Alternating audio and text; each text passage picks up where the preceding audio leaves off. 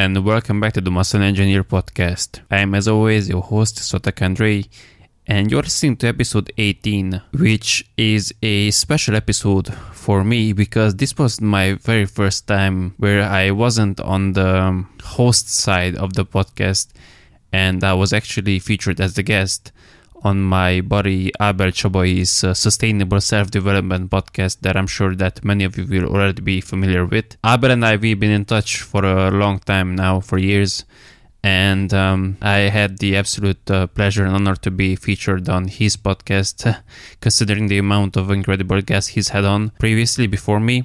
In this episode, we discussed a lot of things related to progressive overload, what it actually means, at least for me.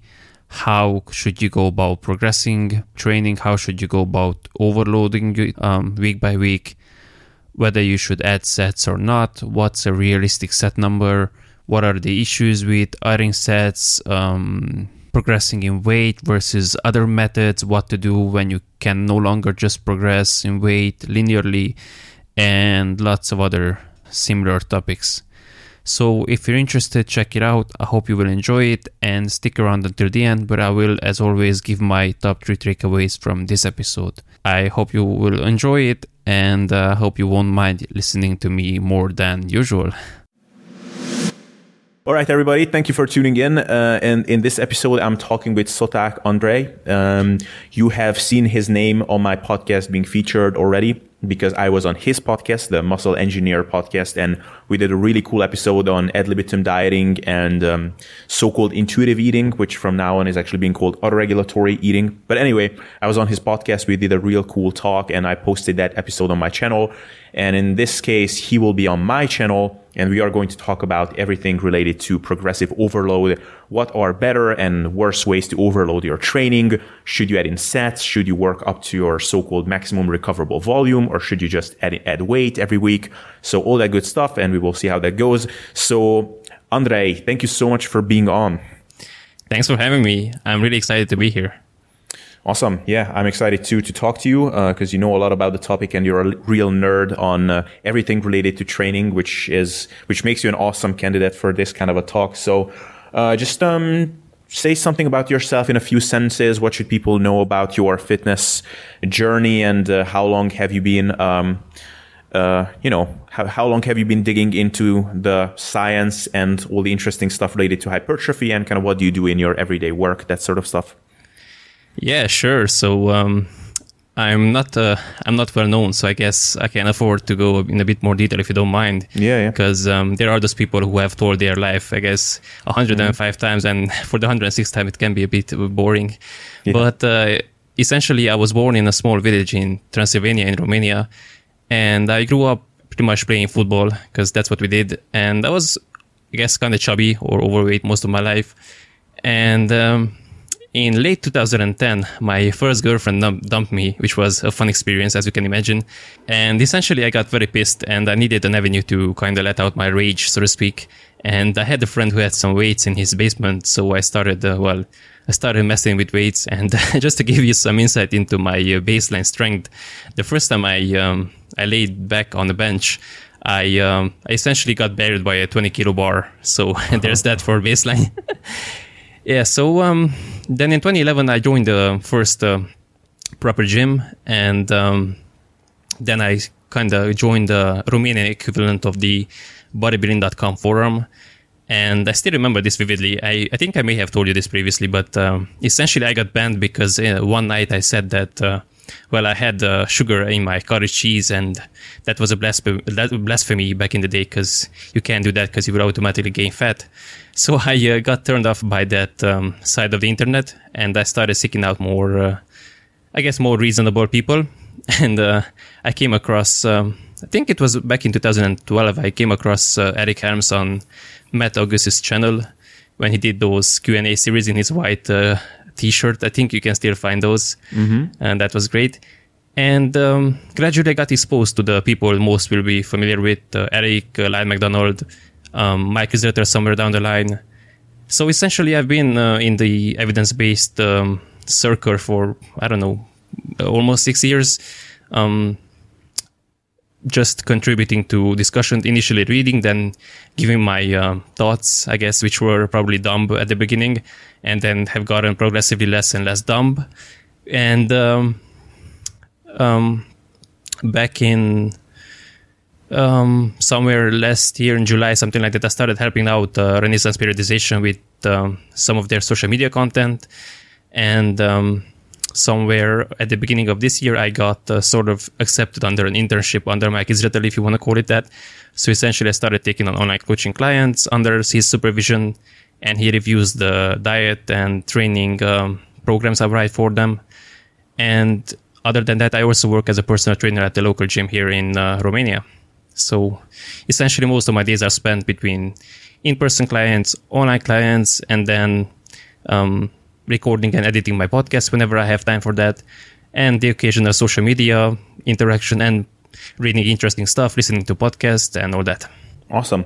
Yeah, no, it's nice to see that you are turning into a true fitness professional, not like you weren't so far, but in terms of actual occupation. I mean, I know that you were a personal trainer thus far, but you know, like I remember the first time we interacted, you were, you know, just kind of one of those enthusiastic commenters on different platforms, and you know, now you're really getting into the industry, and you're working together now with some of those people that you used to admire. So that must be a pretty cool feeling for you. Yeah, for sure. I just wanted to mention that I remember a couple of years ago I came across your channel, and I was actually astonished that you had Danny Lennon on, and I don't know, you had a couple of people I really look up to, and I was like, wow, a Hungarian sounding and looking guy interviewed Danny Lennon and all these guys, wow. And right now I'm here in the guest spot, I guess, so I'm really appreciative for this. Yeah, no, it's really cool how, you know, it's a special industry in the sense that, you know, people are, even though they're big stars, like they're almost like celebrity status in our sphere, but they are very helpful, and they are always willing to talk to you. So yeah, I was amazed too, like when I started out, that I could get some of these people to talk to me. And to this day, I can only think back to just a handful of occasions where someone turned me away saying that, like, yo, dude, you need to build up your platform a little bit more before I get onto your podcast. Like 90+% of the cases, they were super, super helpful. So yeah, it's a cool industry to be in for that reason. Yeah, maybe let's slowly transition into our topic today, which will be training related. I know that you're a big experimenter with your training, and you like to try out different stuff on yourself. I heard you mention this when you had on Børge Fagerli, who talked about his zero carb experiment, and you said that you like to experiment more so with training. So let's talk today about progressive overload, because this is something that everybody knows that it's a key to making our training effective, not just in the short term, but to keep making it effective over time. But a lot of people have misconceptions about what progressive overload really means. So I don't know. Do you want to give, like, if someone's coming up to you and asks you these days, what does progressive overload mean? How would you describe that concept to them? Yeah, so fundamentally, I'm a bit of a pragmatist, if I might call it that. So I'm not that smart, and I try to follow people who are smarter than me, but I don't like to say that I do my research, because I definitely don't do my research in my apartment, but I try to look at people who are smarter than me and who like or can use sciencey smart terms, but I'm not that cool. So for me, progressive overload or applying progressive overload for a given muscle is just increasing the demand of that particular muscle over time. So if you just go back to that definition, then we can automatically circumvent a couple of issues that people seem to have in practice. And I don't know if you want to get into that right away, or... I guess we can jump right in, and we can circle back later if we have to. Yeah, okay. So my biggest issue with how people sort of apply progressive overload in practice is that they somehow forget that, like I said, the goal is to challenge the muscle more and more over time, or to expose it to over increasing demand over time. So they seem to conflate that with just loading more weight on the bar or on the leg press, because that seems to be one of the favorite tools for people to to use. And it kind of turns into this progressive weight overload, or progressive ego overload, or progressively degraded execution overload. So, if you want to rate your execution on a imaginary 1 to 10 scale, let's say someone uses 10 kilos, for example's sake, and their execution is at 6 or a 7, then they might go up to 12.5, and the execution might go down to 4 or 3. So this is what most commonly is practiced by most people at most gyms. And I'm talking about regular gym goers here, that they kind of forget what the goal is, and by increasing the weight that they are using, they're actually decreasing the demand that the musculature is placed under. So the target muscle, even though you are using a quote-unquote or even though you have applied the quote-unquote progressive overload, the muscle is actually doing less work. So I guess that's where the whole fundamental misconception is. That's where the baseline has to be set. It doesn't matter what weight you're using. What's matter is, some smart people have said it before me, it doesn't matter the load, or doesn't matter what loads you're using. It matters how well that load is directed. So you can use a weight that's 20% lighter, and the particular muscle can be worked more efficiently or more effectively.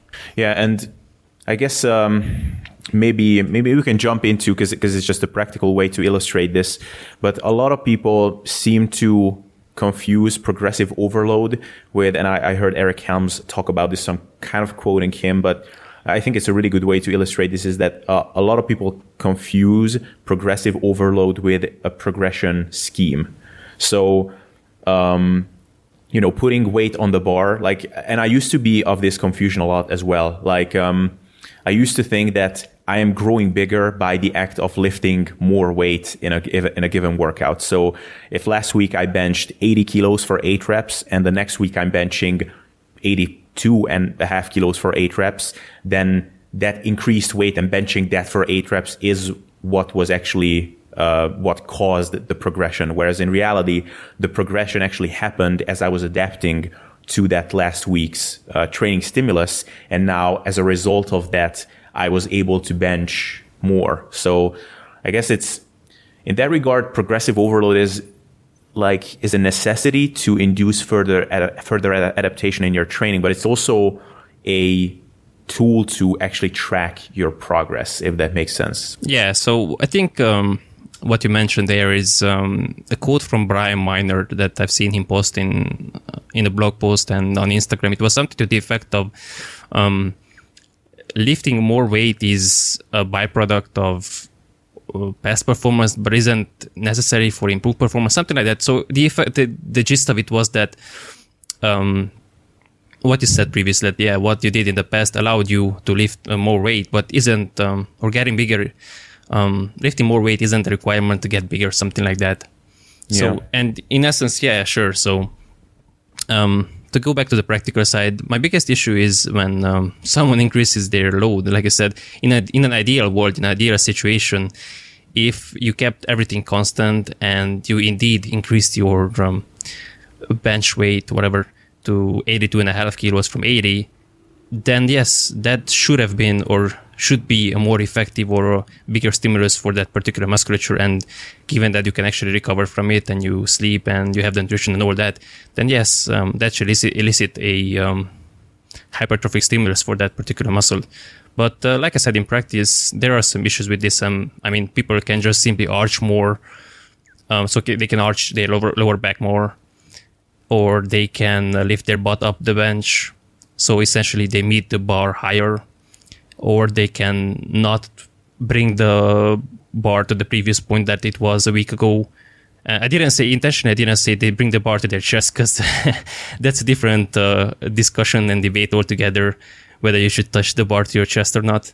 Yeah. But essentially whatever that end range of motion was the last week. Yeah, so let's talk about adding weights to the bar, because that's I guess one of the most straightforward way to progress with your training, or progressively overload your training. And perhaps the thing that most people, when they come across the concept of progressive overload, the most two common ways of doing it is adding reps and adding weight, but probably adding weight is the most common way of doing it. Basically, if you download any particular random cookie cutter program from the internet, it will have some sort of a progression model of maybe, okay, so you're lifting in the 8 to 12 rep range, and once you can do 12 reps, then you add weight, then you start from 8 reps again, going up to 12 reps again. That's a very typical way of doing it. So let's talk about adding weights to the bar. And I guess you touched on this in the beginning, that whenever, especially when you're trying to progress by adding weights to the bar, one really critical thing is that you keep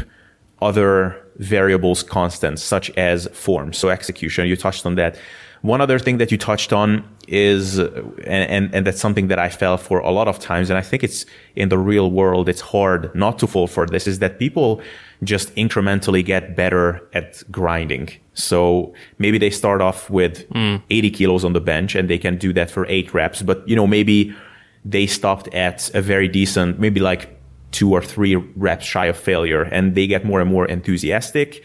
And, they just get closer to failure. And at the end, veins are popping out of their forehead and they can barely lift the weight for 8 reps. And at the end of it, they plateau and they don't understand why. And it's like, well, you kind of just pushed yourself to the limit so much that now it's really hard to progress, because those last weeks of progression were just as a result of you just being really, really hard at just eking out reps where really you probably should have wrecked the weight before that. So yeah, like what would you say are the benefits and the downsides of just progressing by adding weight to the bar?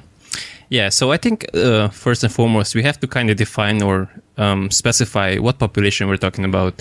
So in the actual gym setting in person, I deal with mostly beginners or untrained. By that, I mean untrained people who have never been at the gym, because in Romania especially, personal training is pretty expensive. So usually the people who will actually pay for that kind of premium service are those who have never been at the gym and they're kind of intimidated, and they are just kind of unsecure or unsure of themselves. So they're like, well, I might as well just pay someone teach me how to do things. And that's an excellent way to look at it, actually, instead of just going to the gym and doing whatever and hoping for the best.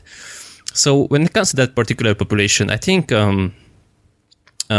increasing weight is a perfect way to do things after you've established some good execution. So the first couple of weeks, even though the primary goal is to actually establish a proper movement patterns, and they just get them familiar with the gym setting first and foremost, and being there and all that.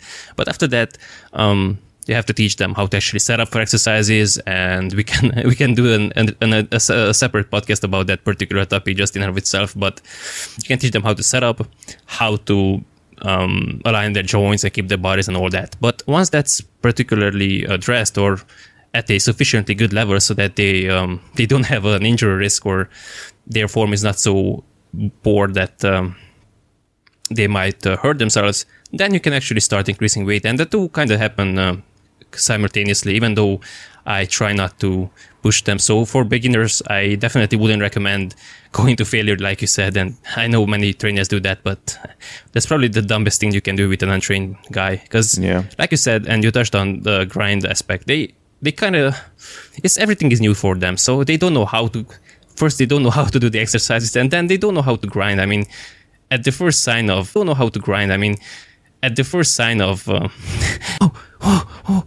and they're kind of scared and shocked, and you're like, what the hell happened? Here, it burns. Yeah. You're like, oh, okay, cool, chill down. That's okay, that's normal. That's just the burn. You're going to get used to it. And they're like, really? But it hurts. It's like, okay, you're going to get used to it. And after a while, they start to get used to it and they enjoy it and all that. But simply, they don't have the capacity to grind. And usually once the movement kind of slows down, they automatically re-rack the weight. And that's completely fine. I usually leave up to them I just tell them, look, whenever you feel like you're getting tired and the weight is starting to feel heavy or challenging, just stop the set. And that's perfectly fine with that particular population, because they really don't need more than that. Because when you're so new to this, essentially any well-directed stimulus will get you results. So in that population, I would say up to maybe a year of training, increasing weight is an excellent strategy, especially if you're working with someone. Because if you don't, then they can do whatever they want and they can spend 5 hours at the gym if they want. But usually I have an hour with the client, so I'm limited in the amount of, I'm limited by the number of exercises I can do with them, and that's a bit intentional as well. You don't want to do 25 exercises with a beginner. You're much better off picking 4 effective ones and actually getting somewhat proficient at those. But kind of the whole neurological learning and the nervous system adapting and all that simply will result in them being able to handle more weight. And then, of course, you get the actual muscle increases, muscle size increases, and they get a bit better at actually tolerating that sensation of fatigue and burn and all that. So if you talk about someone who has been training less than a year, I think keeping the number of sets low, maybe I like to keep it at maybe 3, but usually 2 sets per exercise. So take as many warm-up sets as needed, but then do only 2 working sets. And someone might say, well, that's low. When you've only been training for a couple of months, that's not, especially if you do like 2 to 3 exercises per muscle group per week. So you might do 6, 7, 8 sets per week. And for someone who has only been lifting for a couple of months, that's perfectly fine. And as long as they increase their weight, the weights they are using, and keeping their form, I wouldn't say perfect, because when you deal with someone who is relatively untrained, their form is never going to be perfect, but it's got to be good enough so they don't hurt themselves, and they can execute the exercises safely. And what about more advanced people? So I guess, like, how realistic is it to, because everybody has those honeymoon phases in their training when we can just keep adding 5 pounds or 2.5 kilos every week to every lift, but it eventually all comes to an end. So I don't know, what do you think are some viable ways to keep increasing training stress that way by keep adding weight? And I guess, like, one way to get around it would be to use micro weights, instead of adding 2.5 kilos, just add 1 kilo, or put some ankle weights with just 200 grams or something like that. Yeah. So first and foremost, I gotta keep my own perspective in mind. So I've been lifting since 2011, so that's 7 years. So I don't want to sound arrogant, and I don't want to I don't feel particularly confident in addressing what someone who has been training for 27 years should do. But simply based on, because I wouldn't assume that most listeners have been training longer than 7 years, and if they have, then awesome. Perhaps I can tell us something that they can use as well. But like you said, after a point, yes, the weight kind of, or your ability to increase weight week after week or session after session diminishes. So in that case, yes, there are a couple of things you can do. Micro loading is definitely one of my favorite ways to do.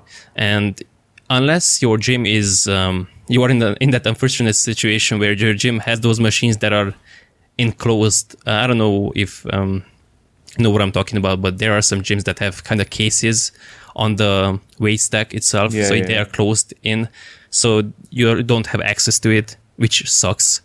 And kind of that's one of the ways you can tell if a manufacturer hired someone who has been actually lifting, or they just hired whoever to design their equipment.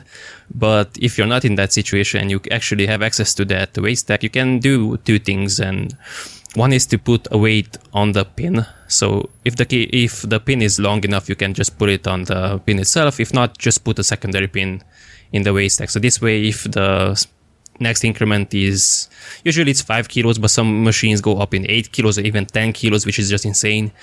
Then you can simply put a 0.5 kilo or 1 kilo or 1.25 kilo weight plate, however, whatever the smallest increment is that's available to you. And by doing that, you can increase your the weight you're using by small enough relative percentage that you can actually do it for the decent amount of reps, and it's not. You don't want to drop down your reps from 10, and let's say you've been doing sets of 12 and you go up the next increment and you drop to 5 reps or something like that. So by doing this, you can actually provide a meaningful yet still reasonable increase to the weights you're using. And the second strategy is just to put a dumbbell on top of the stack itself. So there are, again, some stacks or that are close but have some space on top of them, so you can just simply dump a dumbbell on top of it. And I do that too, depending on the equipment. And you can use a 1 kilo dumbbell, a 2 kilo dumbbell, something like that. And that's a great way to increase your weight that you're using. And I guess maybe that's a good segue to talk about another viable progression method, which is increasing reps, which, like, if you think about it with something like dumbbell lateral raises, where, I mean, everybody tried it or experienced it a few times, where maybe now you're doing a set of 15 with 5 kilo dumbbells, and then the next day or the next week you're trying to do it with 6 kilos. Maybe, again, you're able to do 15 reps.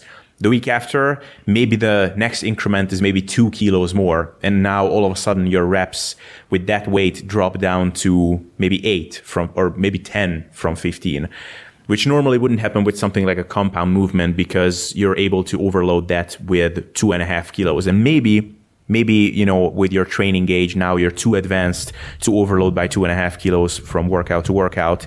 So your reps will be dropping by, maybe 1 or 2 on something like a bench press.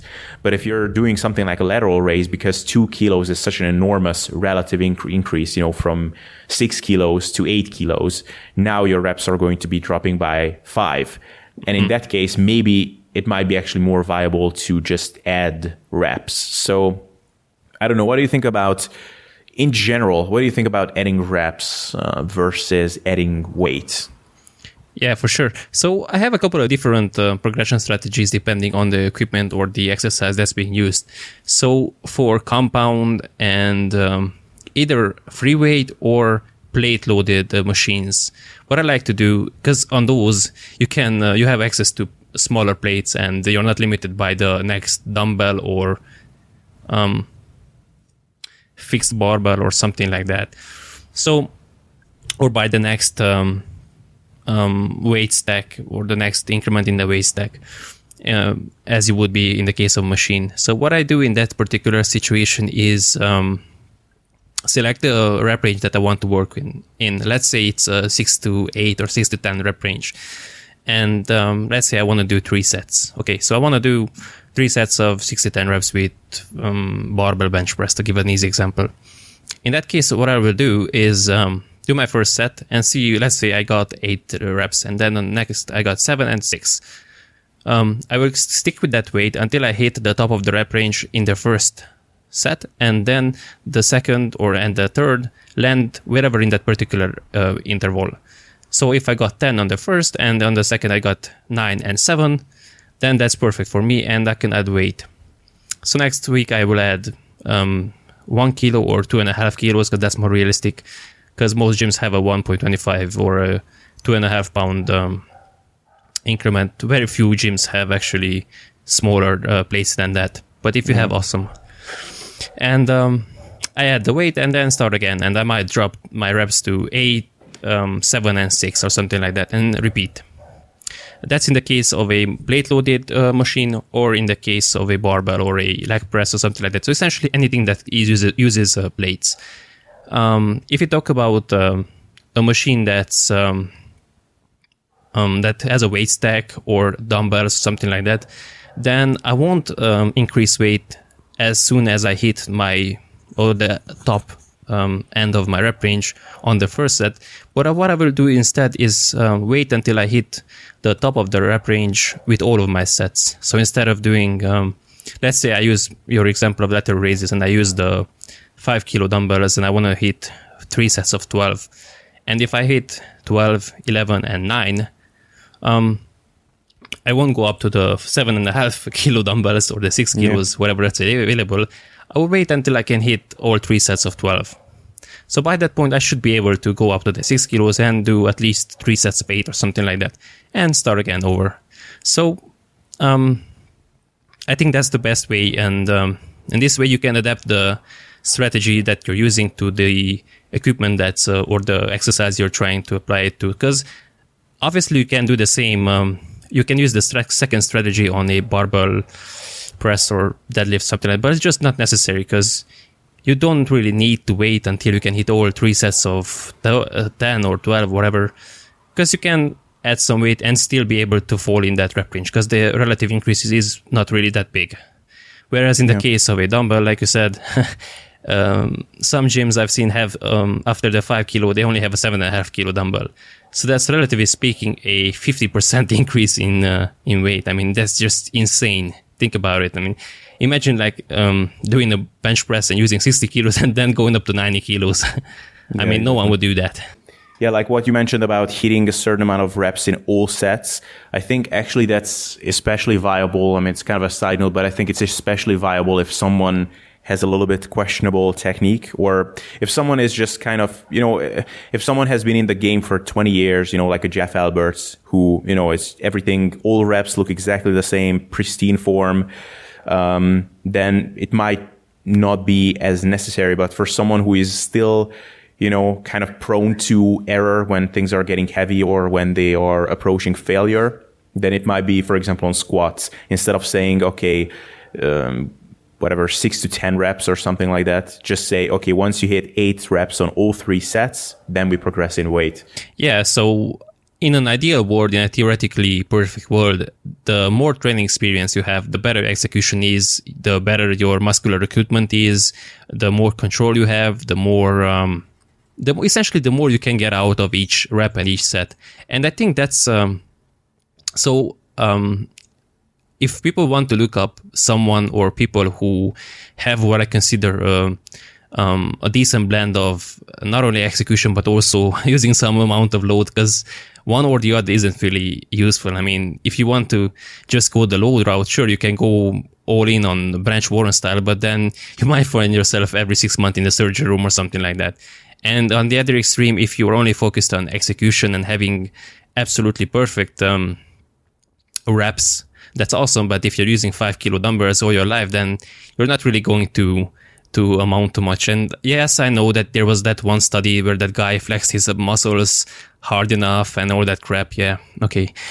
That's where I kind of I have issues with people being too evidence-based and kind of wanting to apply the quote-unquote evidence, which in this case means just research, to real life circumstances. I mean, if you look at the best bodybuilders and the guys who are actually jacked, they are usually pretty strong. And this doesn't mean that they are world-class level strong, or the stronger you are, the bigger you get. But relatively speaking, especially from where they started, because just to give my personal example, I mean, yeah, my bench press is probably laughable for most people, but remember, I got buried by an empty bar. I was too weak to bench the bar. Whereas someone like Greg Knuckles, and I'm sure he doesn't mind me saying this, he has benched, I think, 120 something kilos on the first day he stepped into the gym. 275 the first day he stepped into the gym. Compare 275 to 30 pounds. So there you go. So relatively speaking, yeah, my bench might not be nothing noteworthy, but relatively speaking, I made a ton of progress. And if you look at it from this perspective at your own training, then perhaps you can appreciate your own progress better. But just before I lose my train of thought, so if people want to look up someone who has that particular blend of execution and effort, they should look up 2 people. They should look up Joe Bennett on Instagram at Hypertrophy Coach. And he's what I would call him a bit more on the execution side than on the load side. And the second guy should be Jordan Peters at Trained by JP on Instagram. And he is a bit more on the load side, but both of them have good enough execution. And you can see 2 guys who use, or absolutely speaking, impressive loads, especially Jordan, but Joe himself, I mean, he front squatted 160, 170 kilos, so that's not really bad, I guess, for most standards. And both guys have insane execution. So in their case, yeah, the quote-unquote rule applies that the longer you've been lifting, the better your execution should be. And in their case, they can get away with performing fewer sets, because they can actually get more out of each rep. And I think this is why I really don't like the back and forth between, this guy uses high volume and this guy uses low volume and all that. Aside from theoretical personal volume tolerances and all that, it might just be that, for example, Dorian Yates, because everyone likes to bring him up, it might just be that his muscle recruitment on those particular muscle groups was so good that due to whatever reason. Yeah, so it might have been the case that his muscle recruitment, due to deliberate execution or just his structure or just his neurological wiring and whatever, his muscle recruitment was so good that he got all that he could out of those muscle groups in just a couple of sets. And beginners, usually they don't. So that's why you can see usually intermediate, because beginners don't really do that, but intermediate guys who have been lifting for a year or 2 or 3, something like that, and you see them performing just insane amounts of volume, like 25, 30, 40 sets per week. And someone who has perhaps the experience of Joe or Jordan, or I might call him even myself, and even I, looking back now, I would just be crushed by that volume. And I remember years ago, I think maybe 2 years ago, I actually had a phase for a couple of months where I actually did 50 sets for chest. I'm not even kidding, 50. I remember I did like 15 sets 3 times per week, and one of them was like 20. So, and my chest was, it was worse than it is now. And right now I do, I think 7 sets on average, 7-8 sets in one workout, and maybe 6 to 7 in the other. So that's still 15. And who knows, maybe 5 years from now, if we talk again, I might tell you that my recruitment and my execution got even better. So right now I can get the work done with 8 sets per week instead of 10 or 15. Who knows? But yeah, just to go back, I think I went on a tangent there for a bit. So for someone who is in that intermediate phase, yes, they probably would benefit from staying at that weight for longer. But also, even if someone is advanced and you have good execution and they know how to lift, essentially, they still, just due to the fact that they can make progress slower, it might just be a good strategy for them to repeat that same workout. Even if, let's say you did, and I do that for myself too. Let's say I went up from 50 kilos to 52.5. Yes, I was on paper, I was in that particular rep range that I wanted, but I know in my head that execution wasn't that good. Wasn't as good as I wanted it to be, or as good as it could have been. So I just might note in my logbook that repeat this again next week, and I might stick with the weight for 2 or 3 weeks. And on paper, you might look at it and go, wait a minute, you haven't been making any progress for the past 3 weeks. I mean, you've been lifting the same weight for the same reps for the same sets. And that's true, but what's happening internally, the challenge on that muscle is becoming progressively more or greater and greater. And I think that's what makes the difference. Because for example, if I have an online client and I only see their spreadsheet or their workout log, and I see them that they've did X numbers of weights for X number of reps, I might just think in my head, awesome, we can increase the load. And then I see their recordings, I'm like, holy freaking shit, okay, we're dropping back down the weight. And that has happened more times than I can remember, because just a number on paper doesn't really tell you much about what's happening internally. So go back to what you originally asked. Yes, I think repeating the workouts and trying to improve the quality of that work is probably one of the most underappreciated ways to induce progressive overload. If you go back to what I quote unquote defined it to be. I do that frequently, actually. Like, I just stay at a certain weight, like on the machine seated leg curls. Actually, I think I stayed at, I know actually the increment, it's 65, whatever its unit is, kilos or pounds or whatever. I just see a 65 there. And I stayed there for like 3 weeks because I can just tell, like, there's no way, like, if I'm going to up the weight to 70, the form is going to look ugly. I'll just feel it in everywhere, all kinds of weird places other than my hamstrings.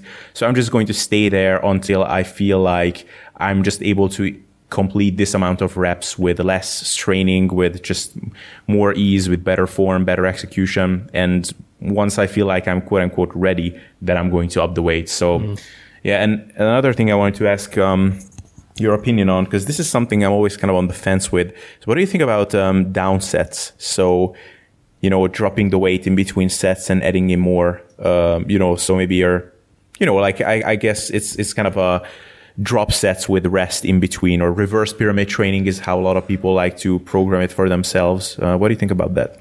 Yeah, so there are a couple of ways I have seen this implemented. One is to just have separate rep ranges. And I know, for example, because I'm subscribed to Joe's website, he has a members website, and it's like $10 a month, so it's definitely well worth it. And well, you're welcome, Joe.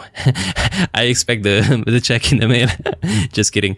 But from what I've seen, he likes to do this. He might have a top set, and I have a couple of buddies who do the same. They might have a top set in the 5 to 8 rep range, something like that. And this is the failure. And then they drop down the weight by 10% or something like that. And then they have the second set in the 8 to 12 rep range, or 10 to 15 rep range, something like that. And that's one way to do it. I myself don't really practice that in a given session. That's just personal preference. I don't think there's a better or worse way to do it. I do something similar, but I do it in a DUP fashion, if I want to to use a smart sounding term. So I might have a 5 to 8 rep range on Monday, and then have the 8 to 12 rep range on Thursday. And again, I don't think one is better than the other, or one is inherently superior and inferior. I think it's just preference. But the other way to do down sets, and this is what I actually use, is to have a particular rep range, and then if you feel like you cannot remain in that rep range with the desired reps in reserve target, that's of course if you want to use that, and we can actually have a separate discussion whether training to failure and all that, and whether it should be applied or not. But let's say I want to remain in the 8 to 12 rep range, and first set with whatever X kilos, I only got 8 reps. I know that if I'm going to stick with the same weight for the next set, I'm going to get out. Essentially, I'm going to fall below that 8 to 12 rep range. So what I'm going to do is drop it down to the smallest increment, or reduce the plates on the bar or the whatever machine by the smallest increment possible. And in this way, I can actually remain in that rep range. And again, I don't think one is necessarily better than the other, or one is worse. Essentially, it accomplishes the same thing.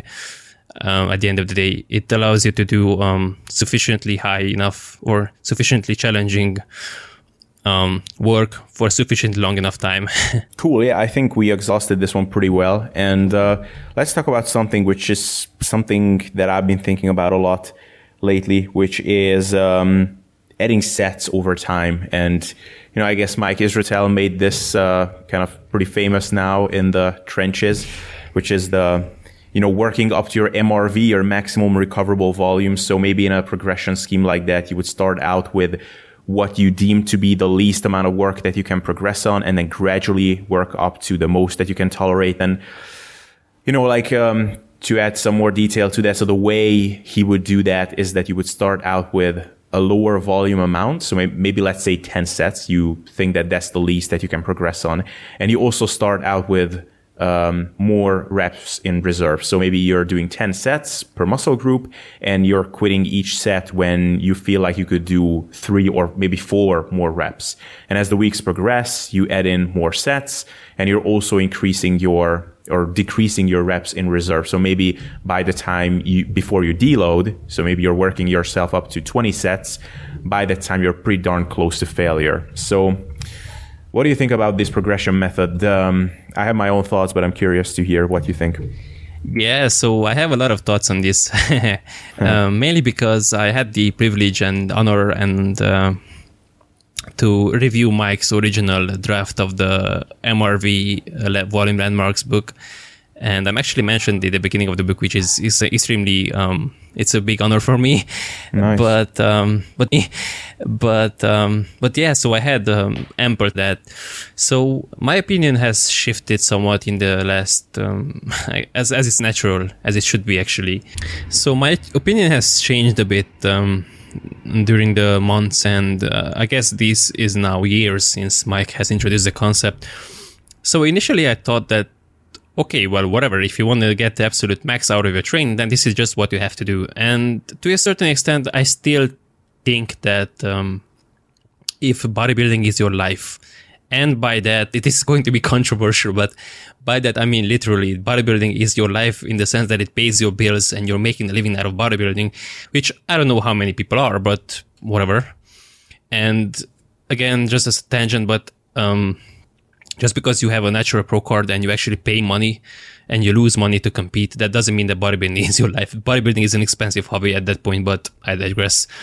So if bodybuilding is your life and you want to make, for whatever reason, your absolute maximum amount of gains, then yes, I think that due to reasons Mike has expanded on in his book, which I mostly agree with in a theoretical sense, yes, there are some very good arguments for starting at a lower volume, gradually throughout the weeks, going up to your MRV and potentially exceeding it for a short amount of time. So always being in that maximum active volume or MAV stage. So essentially always getting the highest possible return from your training. Now, this is on a theoretical level. I think in practice, there are a couple of issues with this. First and foremost, the population that we are trying to apply this. So again, if I'm dealing with someone who goes to the gym 3 times a week and they want to look better and be fitter and healthier and play with their kids or become some girls, have a girlfriend and all that crap, all that fun stuff, sorry. Then does it really matter if you do, if you go to your MRV or just stick to a mid-range kind of volume and you get maybe 95% of your gains? Probably not. However, again, if you're Jared Federer and you're training 6 days per week, 2 hours a day, and you want to be a world champion bodybuilding pro, then awesome, have at it. But on the practical level, you did ask about increasing sets, right? Okay, so on the practical level, I think that after a certain point, it just becomes unreasonable, unrealistic. And I run into this issue with my online clients too, that, okay, you start with 2 sets per week, what I do, and then you go up to 3, okay. And now your workout time increases by X%, and then you go up to 3, and then you go up to 4, and then you go up to 5. And before you know, you're spending 2.5 hours in the gym, which is just 1, unreasonable, 2, unrealistic, and 3, probably unnecessary. So in that sense, I'm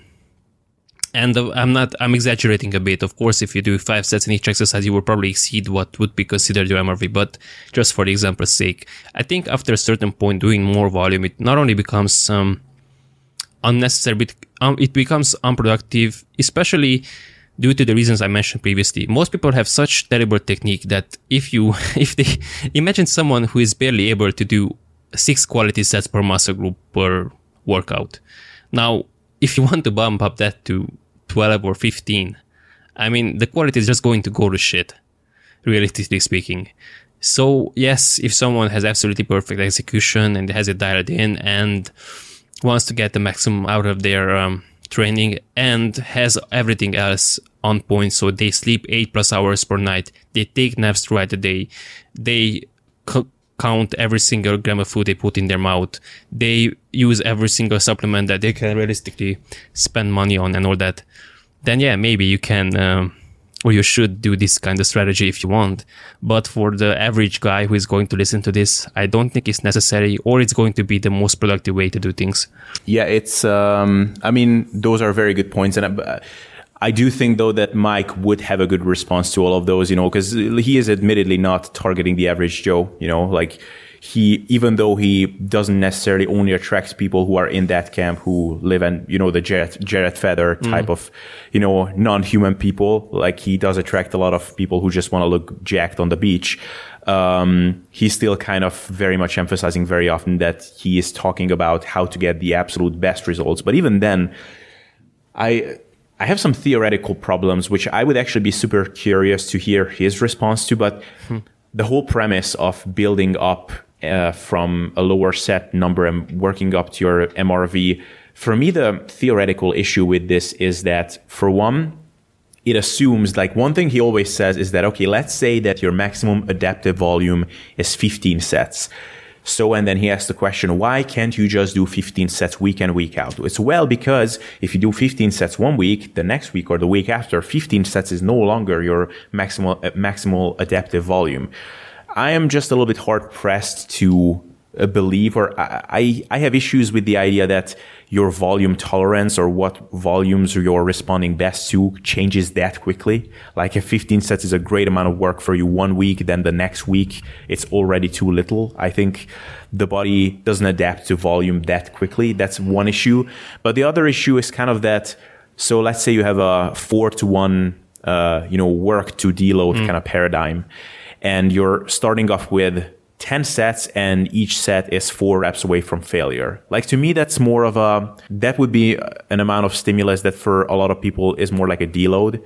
Like if every set is 4 reps away from failure, I don't know, like, are you really getting a real training stimulus from that? You're getting some, but it's like, it's really borderline. It's almost like a light week. And then you're all of a sudden 3 weeks later, you're 1 rep away from failure and you're doing twice the volume, 20 sets, and then you're crushed. So you're 1 week, you're barely doing anything, and then the other week, you're like crushing yourself. So the amount of time that you're spending in that Goldilocks zone is very little. And then the final big assumption here is that you're taking a 1 week deload, and all of a sudden, half of that amount of work, 10 sets, is already an effective amount of volume for you, even though you already needed 20 sets to induce further adaptations. So I don't know. Those are some issues that I have with this concept, but I don't know. Yeah.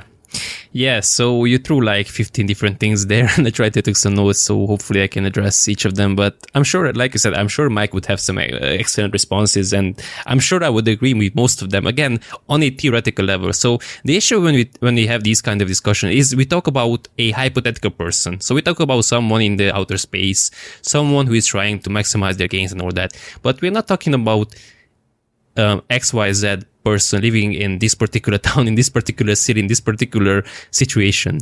So when we extrapolate that to that particular scenario, and we talk about an actual human who has actual life issues and all that, then I think in a way it becomes exercise in futility, because and again, I don't want to sound like oh my God, I've been doing this for 25 years. I've had 10,000 clients under my belt. No, but I have had decent enough exposure that I have already experienced, like, it's not uncommon for someone to say, well, I'm not trained today because X, Y, and Z, or, well, I have to train today because tomorrow I can't train. And then what? Because you had this all planned out, and you're going to do this much volume on this day, and tomorrow you're going to take a rest day. So you have the perfect SRA curve, stimulus recovery adaptation, and then you have the perfect setup for Thursday and all that.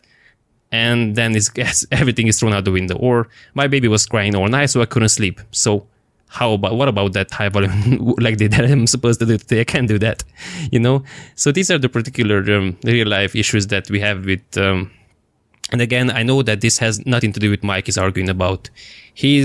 I'm sure his response would be that, yes, well, then sort your life out. Then obviously you're not in a position to go for this kind of training. And yes, most people aren't. So, and again, even if you wanted, let's say you wanted very good results, because again, if you wanted maximum results, you would throw your baby out, you would throw your wife out, you would lock yourself in a room, and all you would do is eat, train, and sleep, and all that. So I don't think anyone wants to do that kind of trade-off. So the amount of people I've seen, so I have a couple of Joe himself, his clients.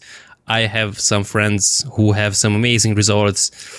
There's this buddy of mine, Callum Raystrick, at CR Physique on Instagram. You can see his clients' results. I think his results as good as any coach is going to have. And from what I've seen, he does a reasonable amount of volume. So not, definitely not 2 sets per week, but something reasonable. So just to specify, I'm talking about something like 8, 10, 12 sets per muscle group per week. If you split that up into workouts, that's 4, 6 sets per muscle group per workout. I think that's plenty. If you do 2 sets per 2 actual working sets in that per exercise, and you do 3 exercises per muscle group, that's plenty. And this ties into your RER concern. I agree with you that if you're not going to do that kind of super high undulation, then starting at the 4 rep in reserve baseline is probably exaggerated. The only good side or the only positive side I can see is if someone has issues with technique, this allows them to get in some stimulative work, or also the weight not being so challenging that they just revert back to unsafe or faulty movement patterns, if you want to conceptualize it that way.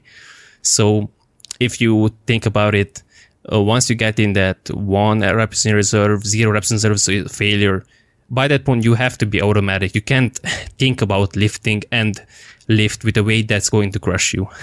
It's just impossible. So by that point, your execution should be dialed in, should be automatic, should be perfect.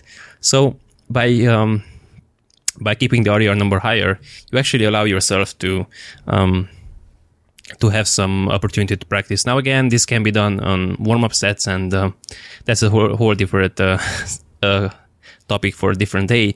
But I think that would be the upside of starting at the higher RER number.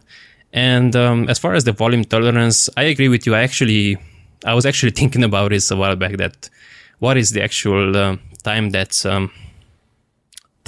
is needed, I guess, to pass for that particular volume to not be as effective anymore. And again, if you look at the number of people who do only 2 working sets per exercise, and their only progressive overload, if you want to call it that, is increasing weight or reps, and they still make great progress. So I think, again, most people would be much more, they would benefit much more from looking at the quality first and not just mindlessly trying to do these ginormous amount of sets. So before picking up Mike's books and trying to perfectly match their MAV or their set numbers to their MAV and all that, actually review their execution and actually try to get as much out of one set as possible before moving on to that particular line of thinking. Yeah, I think that's very well said. So, yeah, man, I think we covered a good amount of ground. I mean, we could talk about some other stuff, such as increasing density, reducing tempo during your training. But maybe at this time we could wrap it up, because we want to make it to the football game that is starting soon. So I don't know, maybe we can do a separate episode on some of those other things, or what do you think? Yeah, so I have just one final suggestion or recommendation, or whatever you want to call it, for people who are trying to make very good gains, but also be aware of their time spent in the gym and all that. So, and this is what I like to do when I am pressed on time and I only have maybe an hour to work out, something like that. So what I would recommend doing is, again, do 2 working sets per exercise. Do your first regular working set in a moderate rep range, 6 to 10, 8 to 12, whatever, something like that. Take an actual good rest, so 3 minutes, something like that, when you feel recovered. And then do the second set, similar weight, and then do some sort of an intensification technique, just to get some more effective volume in, like Berge likes to call it. And I don't think the particular method matters a whole lot. I don't think one of them is better than the other. Essentially, all of them accomplish the same thing, just accumulating more effective volume. And I like to, and this is what I have started doing actually, since I faced the issue I mentioned previously with trying to increase set numbers, that, well, not many people have 2 hours every day to spend in the gym. Most people have 45 minutes, 60, maybe 75 minutes, something like that. So on that second working set, what you can do is either do a rest pause set, which would mean that you rest for 15, 20, 30 seconds, something like that. And then you try to get in roughly half the initial reps. So if in the first one you got 10, you might try to do another 5. And these should be arguably effective reps in the sense that you have already hit failure. And by the way, these should be to failure. To failure meaning technical failure, meaning once your technique is starting to break down, once you can no longer get high quality reps, you stop. This doesn't mean that literally can't move anymore. Exactly. And there are some, again, we can touch another time. And if you're more advanced, you can use Sputter to potentially obviate for some imperfect machines and all that. But that's for another day. So you might just do a rest pause set, or you can do a drop set, or which would mean dropping down the weight by 20%, 30%, something like that.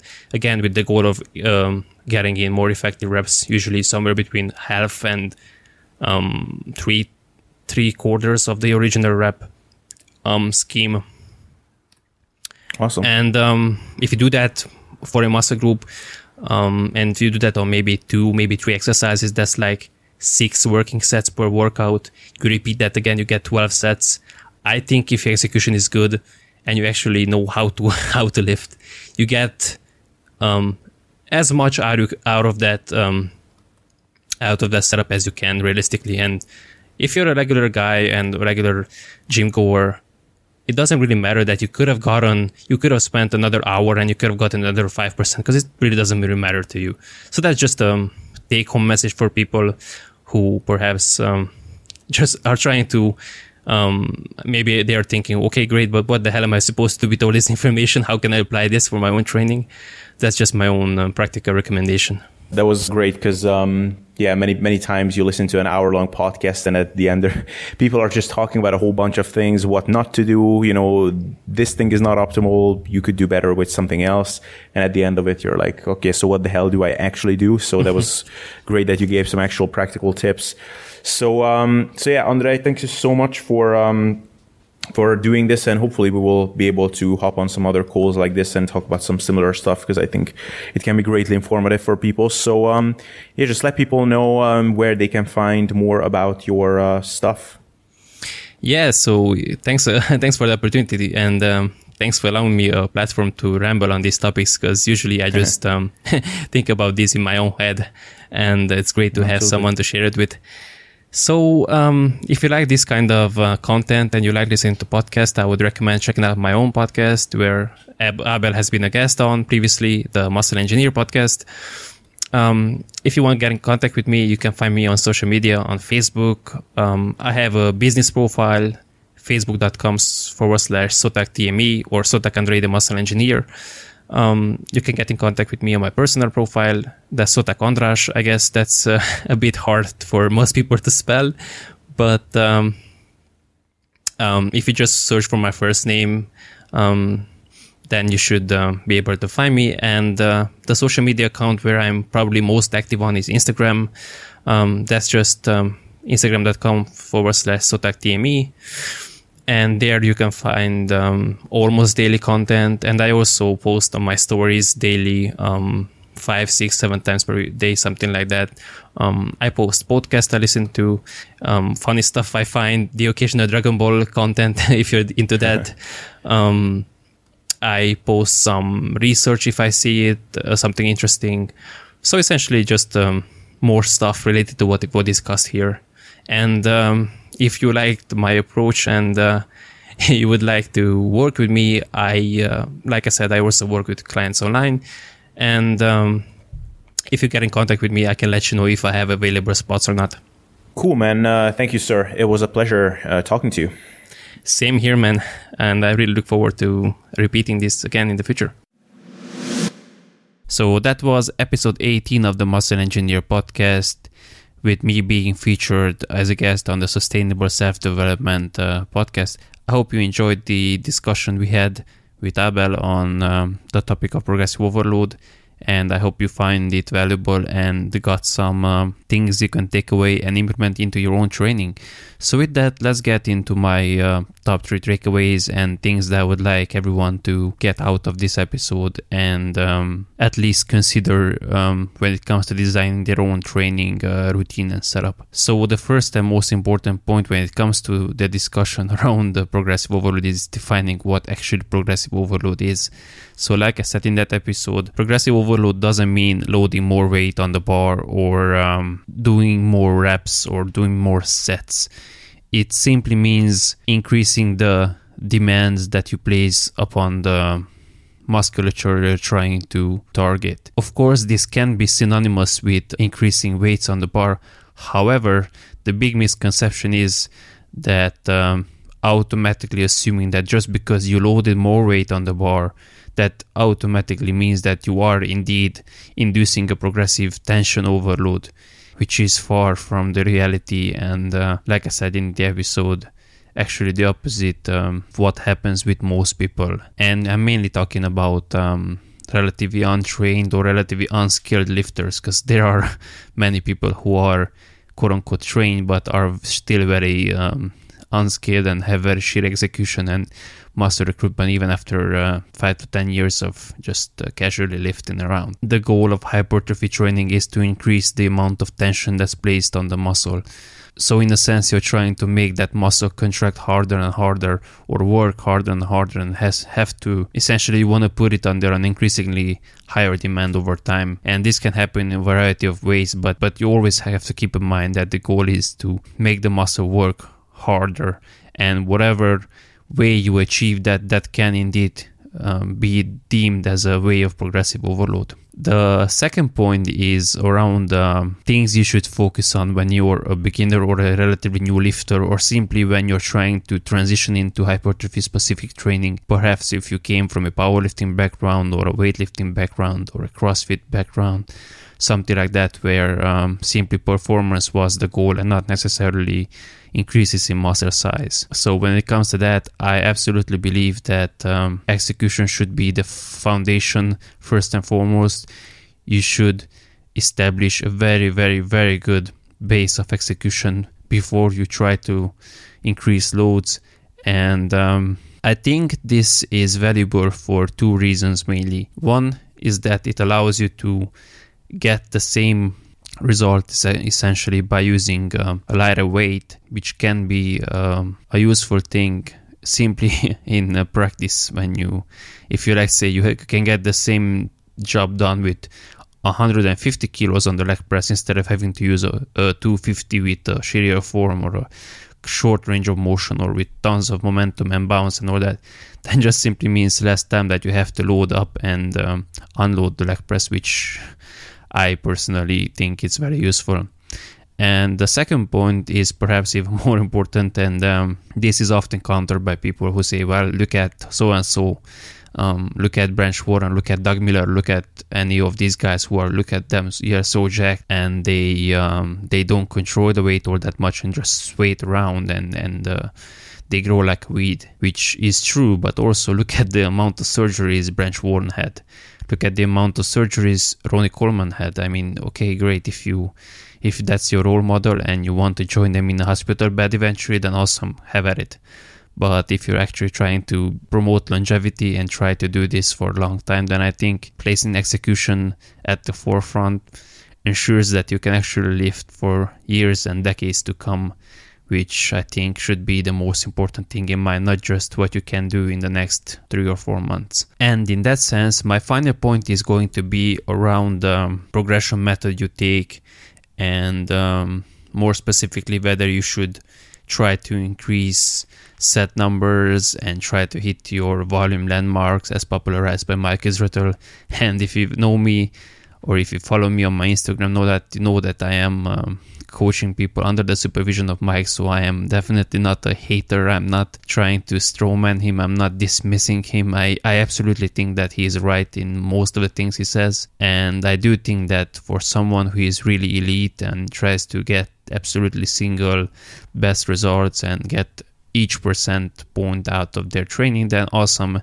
And Mike's programming style is going to get them close to that outcome.